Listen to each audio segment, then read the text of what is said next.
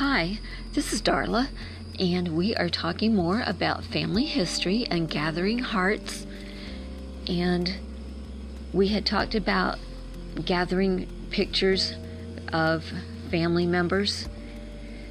And I was thinking today would be a great time to take a picture of your family, perhaps something that you've already done, going on a picnic and playing in the park, or swimming, or camping, hiking, maybe going to Dollywood, Disney, whatever it might be that you have done as a family, riding bikes, that is just showing how you do fun things with your family. And have each family member write down their feelings of what they did that day. And then you could have each one do an audio recording on Family Search, which would be a lot of fun. And then,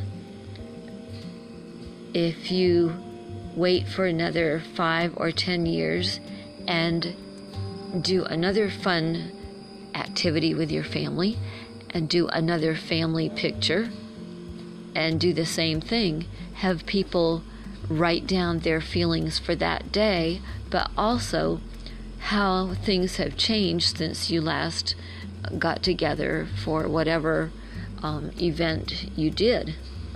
I think that would be very interesting. Also, if you do it with your grandparents, your aunts and uncles, cousins, make sure you get lots of pictures, because it's really important to do that. And once you scan them or upload them into the memories in Family Search under each person, you can tag people so it can go under more than one person.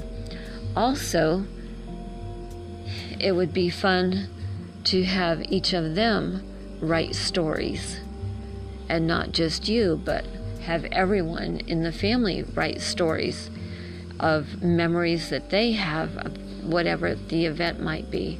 And that would be lots of fun for people to, in the future, to look at that and say, wow, look at what they did.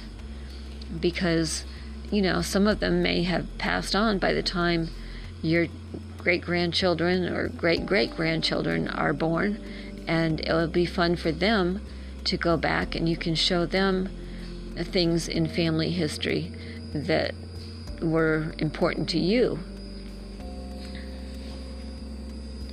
So that is your assignment for today, and I will be back tomorrow with some more information to help you along your journey of gathering hearts.